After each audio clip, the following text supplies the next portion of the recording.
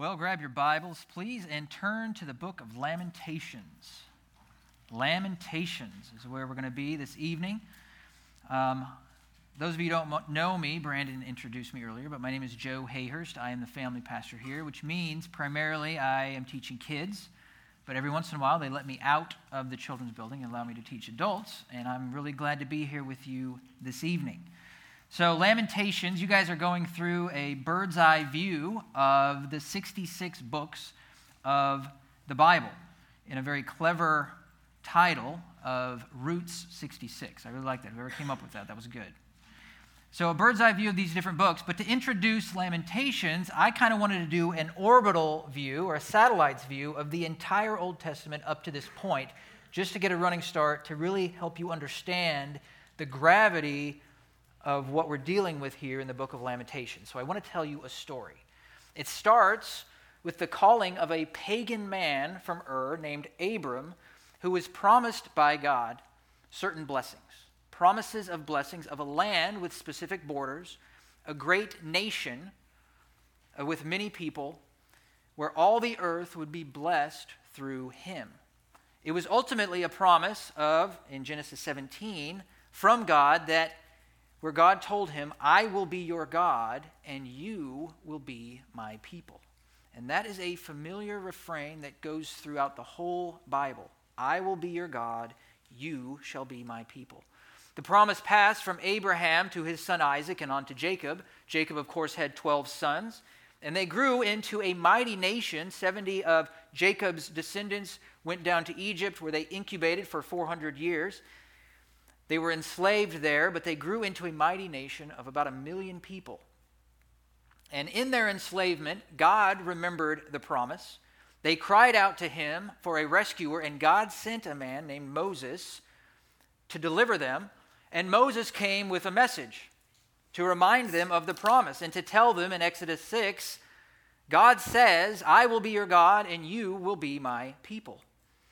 And God delivered the people from the hand of Pharaoh and gave them the Mosaic law, a law to show them that they desperately need a Savior.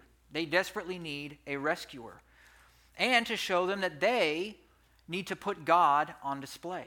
That was their mandate, to stay in the land, stay, obey, and display.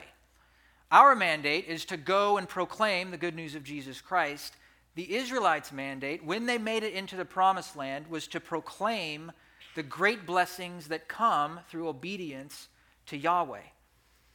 That they were to stay, trust Yahweh, obey him. He would be their God, and they would be his people. And so as they approached the promised land, God gave them one more reminder in Deuteronomy 28, that obedience would lead to blessing, and disobedience would lead to curses, defeat, and exile. And in Deuteronomy 29:13, he says, if you will but obey me, I will be your God. You will be my people.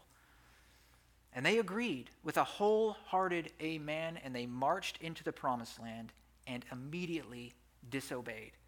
They didn't drive out the inhabitants in the land of Canaan, but they refused to do that. And just like God said would happen, they began to worship these foreign gods. Disobedience and idolatry happened.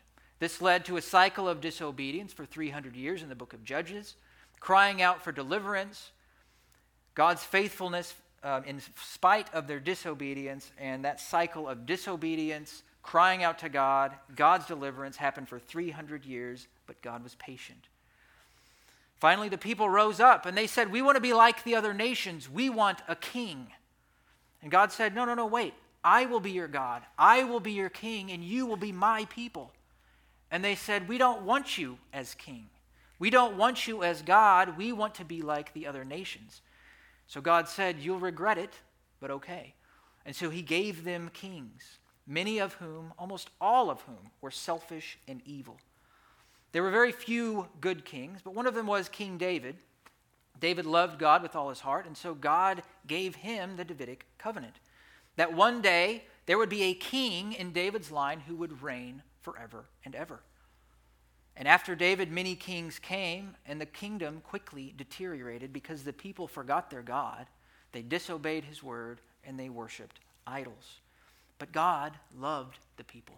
He loved his people, and so he patiently sent prophet after prophet to warn them and call them back, warn them and remind them of the blessings that would come through obedience. And over, if you read through the prophets, there's that same familiar statement. I will be your God. You will be my people if you will but return and repent.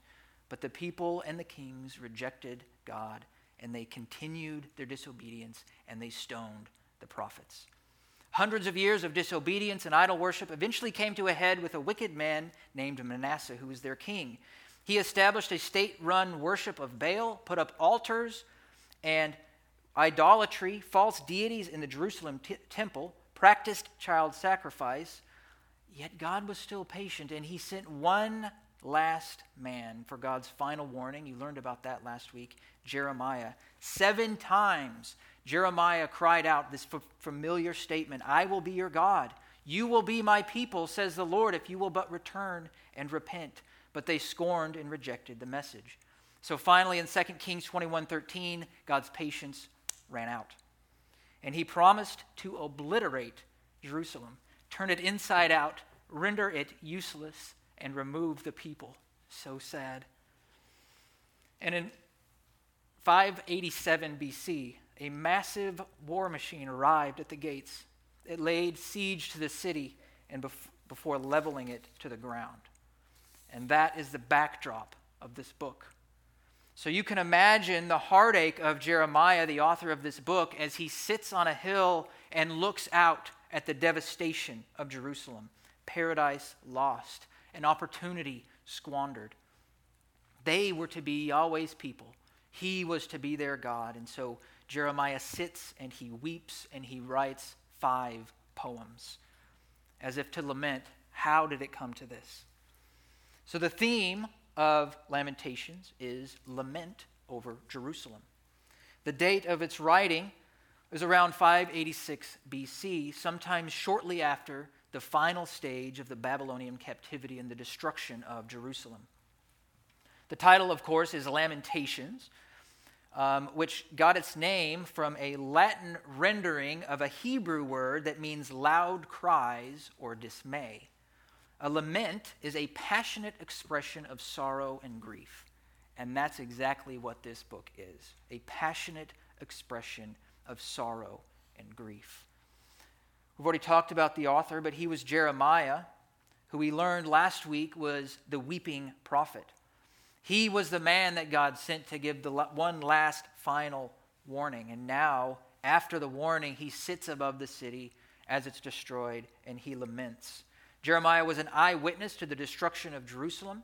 It's likely written shortly after the Babylonian invasion, temple destroyed, king's family killed, the king's eyes gouged out, he's taken into captivity, the people killed, taken captive, city laid in ruin. For 40 years, Jeremiah had prophesied that judgment was coming, and he was ridiculed and mocked and eventually thrown into a pit for preaching doom. But despite the people's obstinance, despite their rejection, he still responds here with sorrow and compassion for their suffering. So this is not an I told you so book. This is an anguish for the fact that they didn't listen. If we look at the style and structure of this book, it's Hebrew poetry, and it's written in an acrostic form. So there are 22 letters in the Hebrew alphabet. The first 4 poems, the first 4 chapters, are written as an acrostic, which means that each verse begins with the next letter in the Hebrew alphabet. So why an acrostic? Well, a couple of reasons. You might have already looked at this when you looked at the Psalms and some of the other Hebrew poetry books. But acrostics were written to aid in memory, and they were also written to give kind of a symbol of completeness, as a sort of A to Z on a subject. Okay, so we can look at the book of Lamentations as an A to Z, a complete, exhaustive expression of grief and lament. So the last notable characteristic of this structure and style is that it has personification. Okay, the nation here is portrayed as several different things, personified. An abandoned woman, a persecuted man, and a sick body. And those run throughout these poems. So we, of course, don't have time to examine every verse, but I just want to give you a sampling of each one of these poems so that you get an idea and a bit of a taste of the lament that Jeremiah is giving us. And we're going to do this as we go through the outline of this book. So our first poem, as we look at this anguish from different angles, the first part of our outline is the first chapter, the first poem, and it is the ruin of Jerusalem. The ruin of Jerusalem.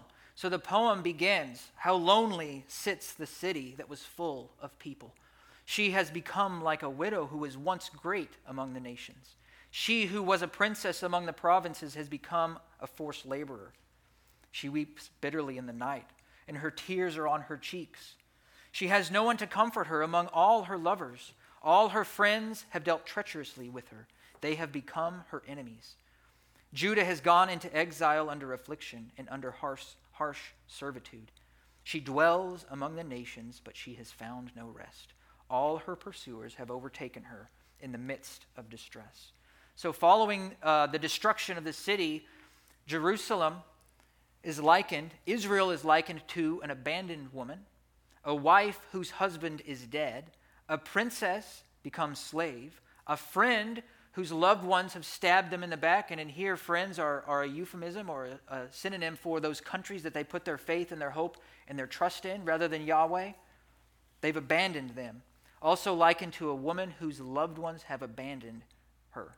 So the idea is that moment of heartache when you've spurned the love of your Father and the wisdom that He's given, found yourself in squalor, you finally realize your mistake when it's too late.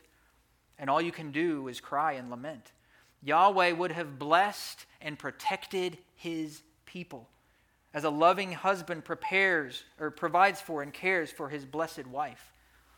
But rather than trusting God, rather than crying out to Him, they sought protection from Egypt and Assyria when Babylon came knocking. Rather than trusting the loving, powerful Father, they turned to fickle human kings, turned to them for love and protection. And now, verse 2 says, there's no one to comfort her. A statement repeated 5 times in this first poem is no one is there to wipe away the tears.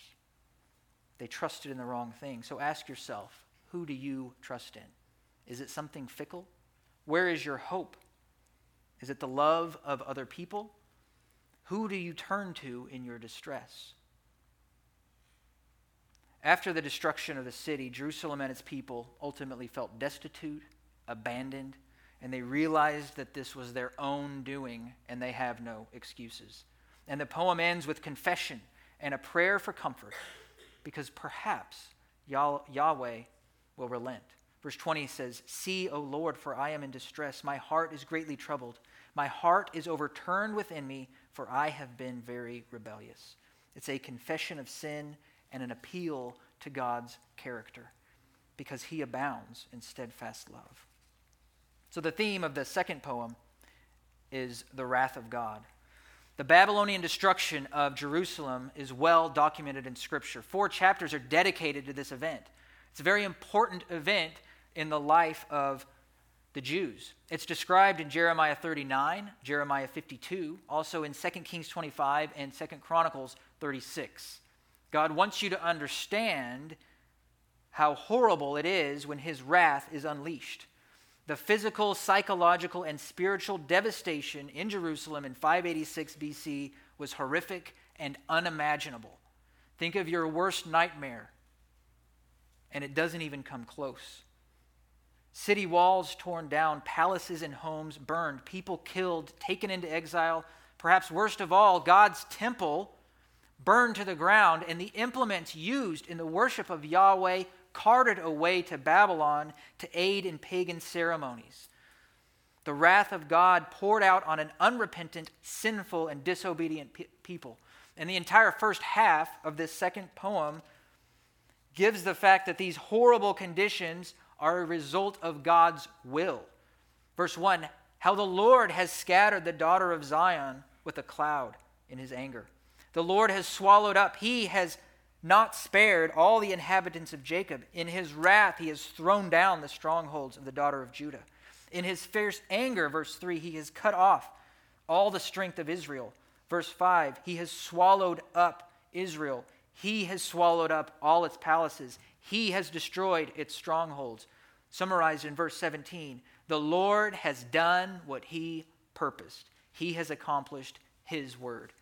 Tremper Longman says, this poem expresses the emotion following the discovery that the power behind the carnage was not the Babylonian war machine, but God himself. The wrath of God poured out on unrepentant sinners, because when God's judgment comes, it is swift and it is very thorough. So the third poem is a request for mercy.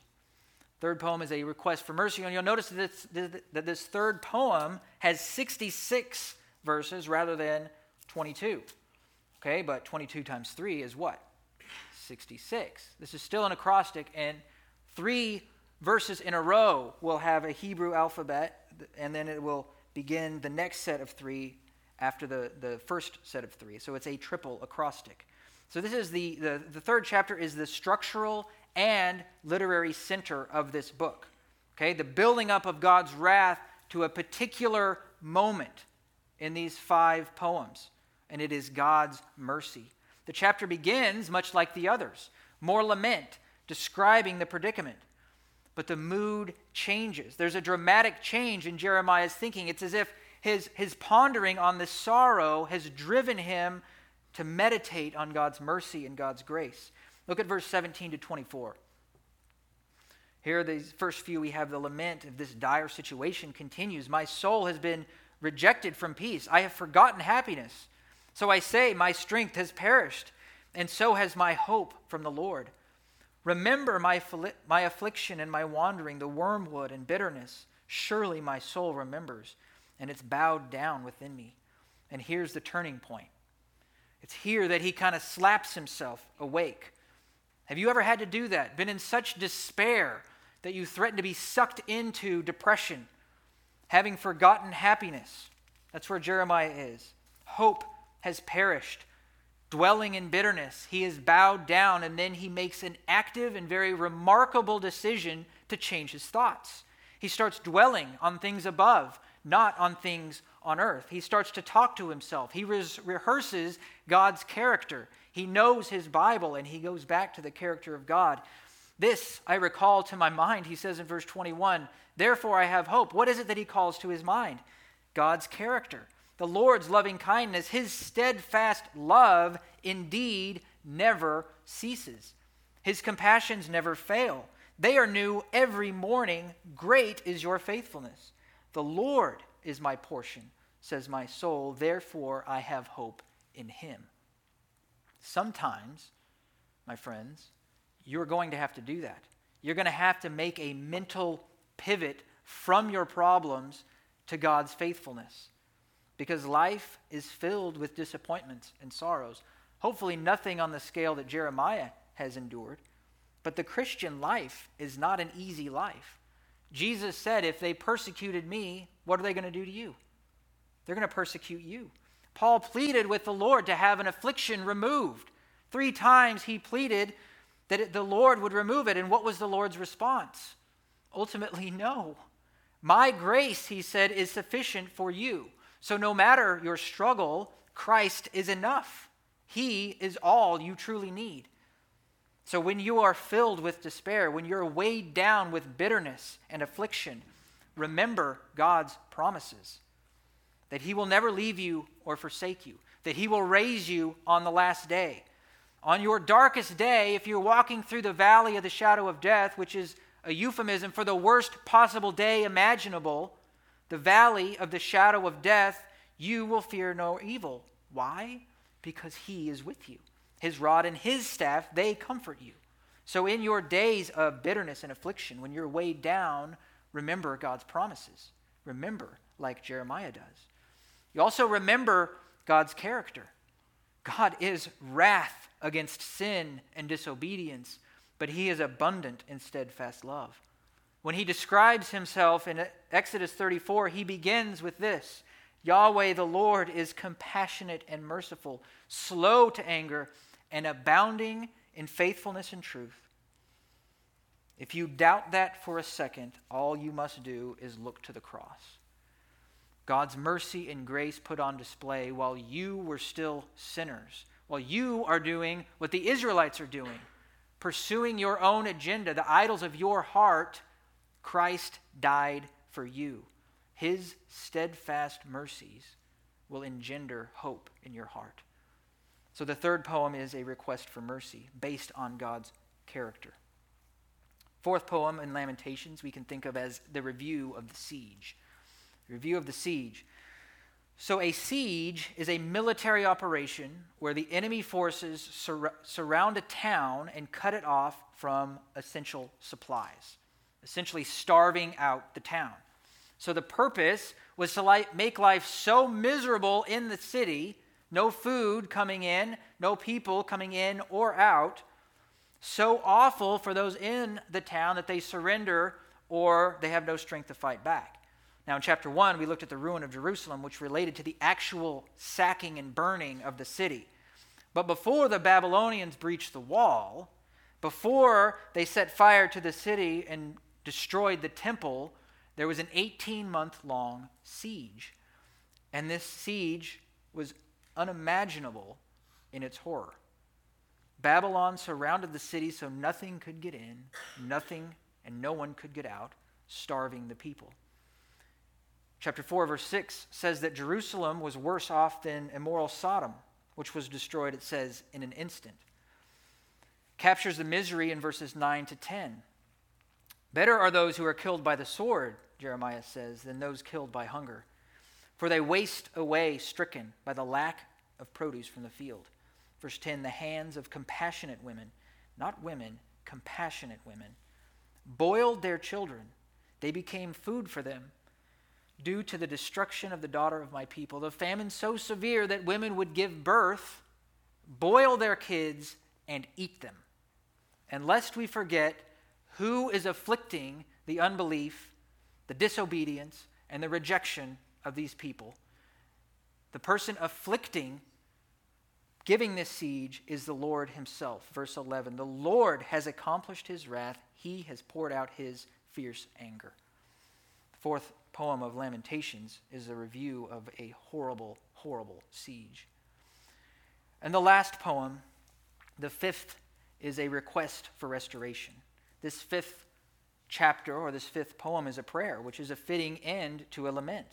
Because will God leave them in this state of destitution and captivity? The book closes with an acknowledgement of God's sovereignty, God's permanence, God's stability. These people make no demands. They have nothing to demand. They have rejected their God. They face just punishment. But will God leave them that way? Well, Jeremiah opens with a prayer. Verse 1, remember, O Lord, what has befallen us. It's a request for deliverance, a request for mercy. It includes confession rather than excuses. Woe, he says in verse 16 to us, for we have sinned. Restoration to relationships begins with confession of sin. And although God's judgment has been poured out, there's still hope, Jeremiah says. He requests mercy. He requests restoration based on what? Based on the fact that God is a merciful God. Based on the fact that he is sovereign. Verse 19, you, O Lord, rule forever. Your throne is from generation to generation. God always sits on his throne.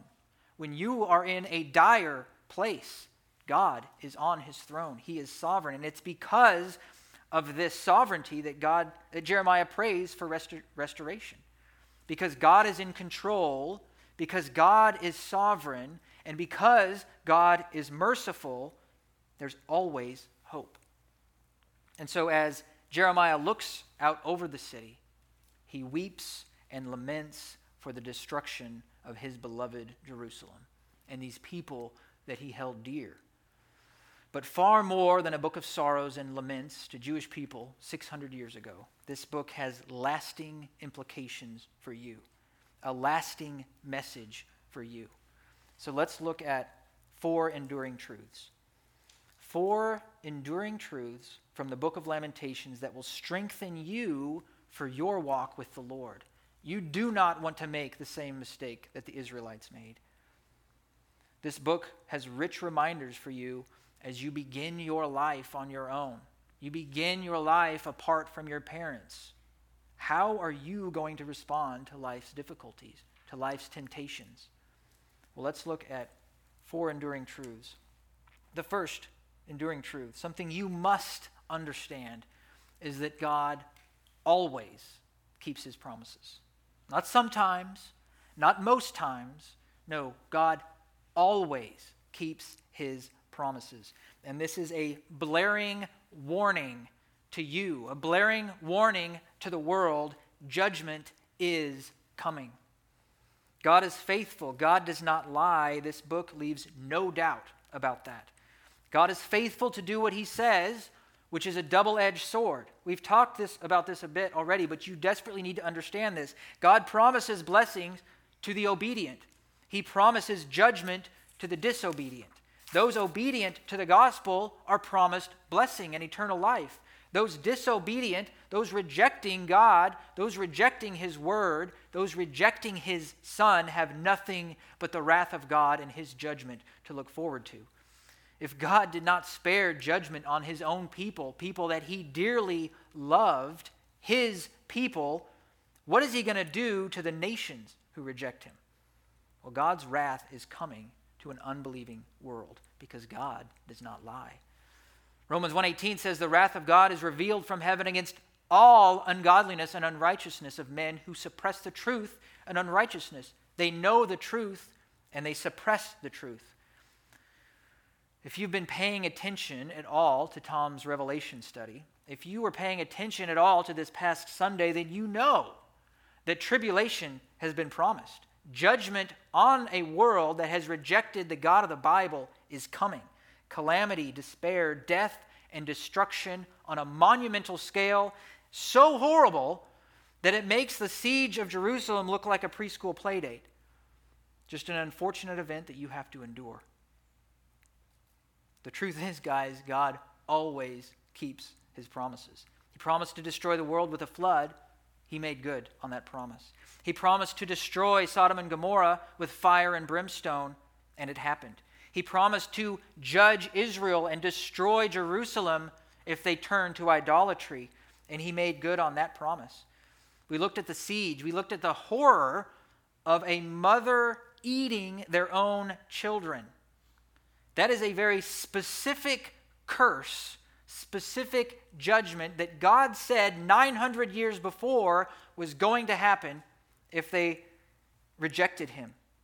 Deuteronomy 28:53, written 900 years prior, God says this, then if you reject your God, if you seek the world, then you will eat the offspring of your own body, the flesh of your sons and your daughters, whom the Lord your God has given you, during the siege and the distress by which your enemy will oppress you. A conditional promise given and kept. I could go on and on, time after time, of God's faithfulness to his word, because God cannot lie. He makes no idle threats. He always keeps his promises, and God's wrath will be poured out on an unbelieving world. And God's wrath will be poured out on you, yes, you, as you sit in your seat, if you reject the Son. John 3:36, Jesus said, whoever believes in the Son has eternal life, but whoever does not obey the Son shall not see life, but the wrath of God remains on him. If you are not in Christ, right now, where you sit, there is nothing standing between you and an eternity in a horrible place called hell, reserved for judgment, a place that Jesus said you don't want to go to. Mark 9:43, he said, if your hand causes you to stumble, cut it off. It's better for you to enter life crippled than to have two hands and go into hell. He's saying, whatever it takes to avoid God's wrath and God's judgment, do it. Into a hell, a place of unquenchable fire, he says, where the worm does not die and the fire is not quenched. He's describing darkness, a burning furnace designed for torment, a fire that burns hot but gives no light, and a worm. I have no idea what the worm does, but I don't want to find out. But if you reject the Son, there's nothing but standing between you and that except one heartbeat. One beat of your heart that you are powerless to keep beating. 155,000 people die every day. So maybe you're sitting here tonight thinking, I'm going to experience a bit of the world and then I'll come to Christ later. I've got a lot of living to do. Jesus said to that attitude, tonight your soul might be required of you.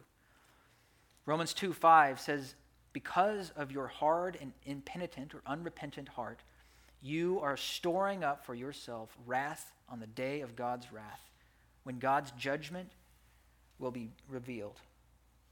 So God always keeps his promises. The wages of sin is death. You cannot escape your punishment for your sin because you've sinned. The wrath of God will be poured out. So what's the solution? Where is the hope? Jeremiah's hope came when he remembered the character of God and his faithfulness. Our hope is found in the promise of God. Our hope is found because God always keeps his promises. Hope is contained in the same verses we looked at. Whoever disobeys the Son will not see life, but the wrath of God remains on him. But whoever believes the Son has eternal life. That's a promise. Romans 6:23, the wages of sin is death, yes, but the free gift of God is eternal life in Christ Jesus the Lord. The promise of judgment still stands. The wrath of God will be poured out on sin. The question is, will it be poured out on you, or has Christ already paid your wrath? Has he already drank the cup of God's wrath for you?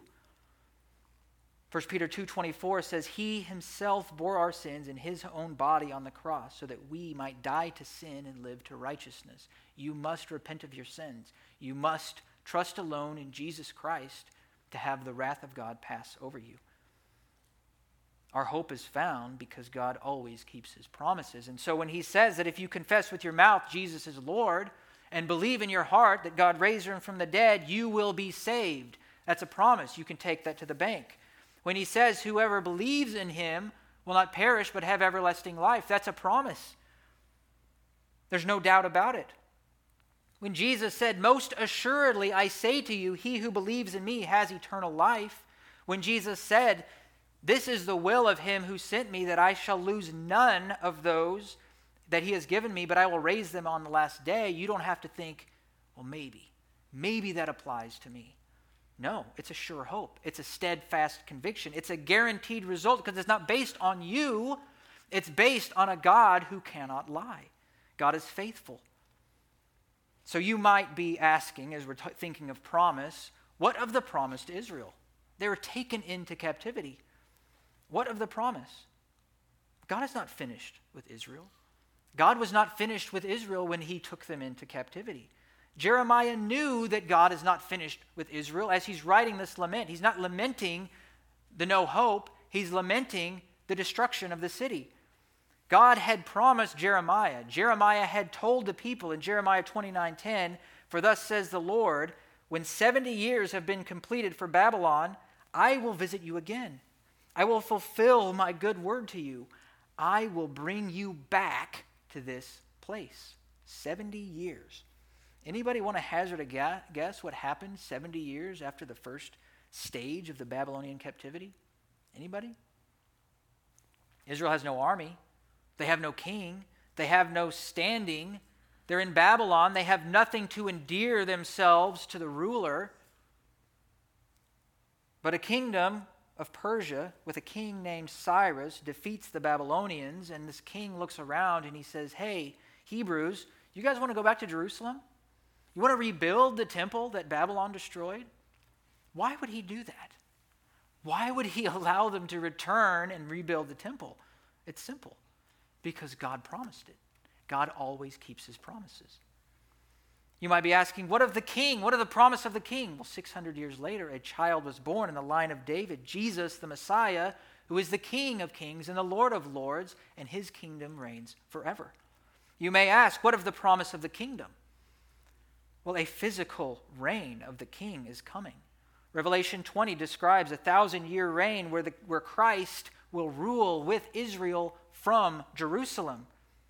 The end of the story in Revelation 21:3, listen to this, is the familiar refrain. I heard a loud voice from the throne saying, "Behold, the dwelling place of God is with man. He will dwell with them. They will be his people, and God himself will be their God." It was a promise given, and it's a promise kept because God always keeps his promises. Promise of judgment, promise of salvation and mercy and blessing. So the next enduring truth of this book is that God is enough. God is enough. He is all that you need.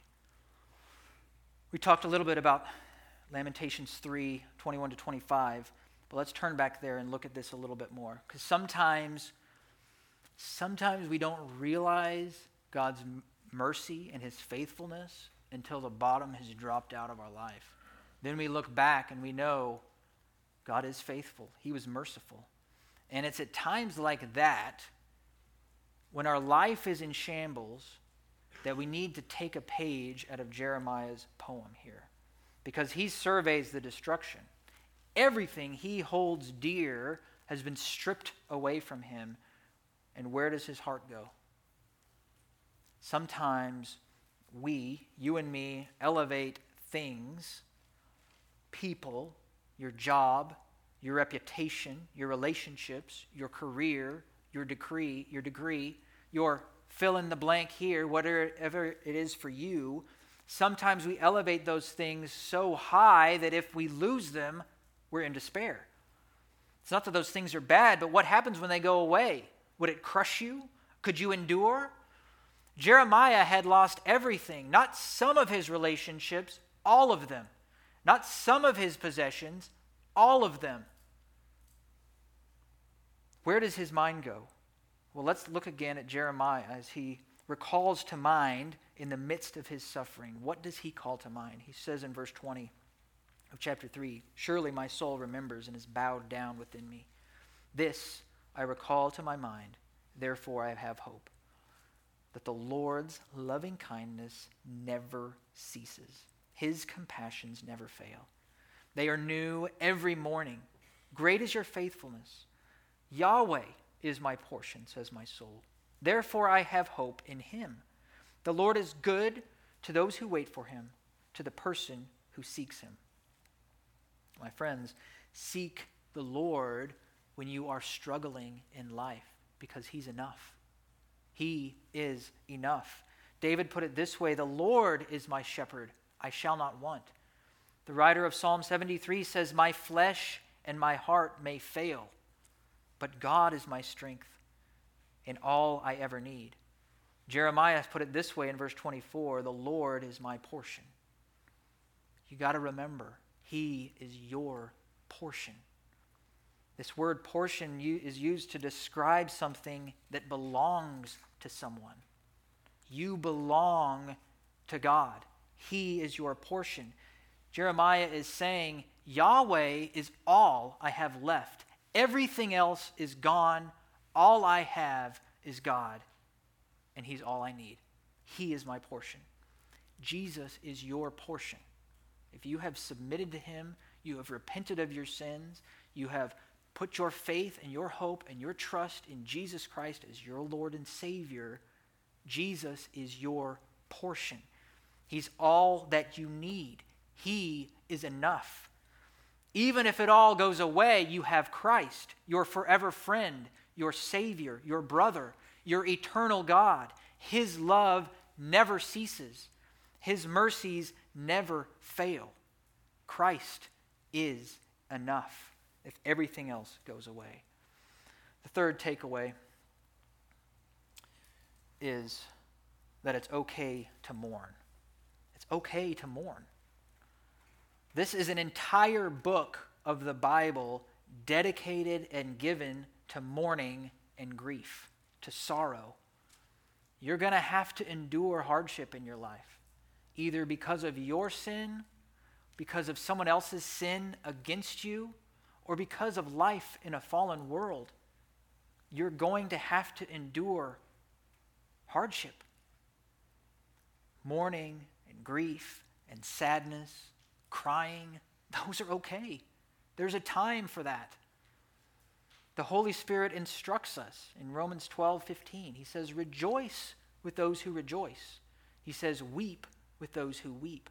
Part of learning to grieve and mourn is part of being compassionate to others in need. Learning to grieve alongside those who are hurting. And our example here is Christ. Isaiah describes Jesus as a man of sorrows, acquainted with grief. He wept when Lazarus died. He wept over Jerusalem while everybody's celebrating at the triumphal entry. He weeps over Jerusalem, who will eventually put him on the cross and have to be judged yet again as the Romans will come in and level Jerusalem a second time. Jesus knows that, and he weeps. The writer of Hebrews says of Christ, in the days of his flesh, he offered up both prayers and supplications with loud crying and tears. Christ was filled with grief from time to time, but he allowed his grief to fuel his compassion and his love. It was out of his compassion and his love that he healed. It was out of his compassion and his love that he went to the cross. As sorrowful as he was, he didn't wallow in his grief, and neither do you need to do that. You don't need to wallow in your depression. Psalm 30 verse 5 says, sorrow may last to the night, but joy comes with the morning. So although we in our suffering, in the suffering of those around us, we grieve, we have sorrow, we mourn. The good news is that in the Spirit, we don't mourn as those who have no hope, because we have a hope. His name is Christ. We have a hope in a promise-keeping God who loves us and gave himself up for us. So in the same way, Jeremiah looked to the character of God to find his hope in the midst of his mourning. We do the same. But it's okay to mourn and grieve. And that leads us to the final truth. Final truth, and it is never abandon prayer. Never abandon prayer. A survey of this book shows that Jeremiah, in his midst of his lament, in the midst of his mourning, in the midst of his grieving, never gave up on prayer. Chapter 1, verse 11, he says, see, O Lord, and look, for I am despised. Verse 20, O Lord, I am distressed and greatly troubled, he says. Chapter 3, verse 8, he cries out to the Lord for deliverance.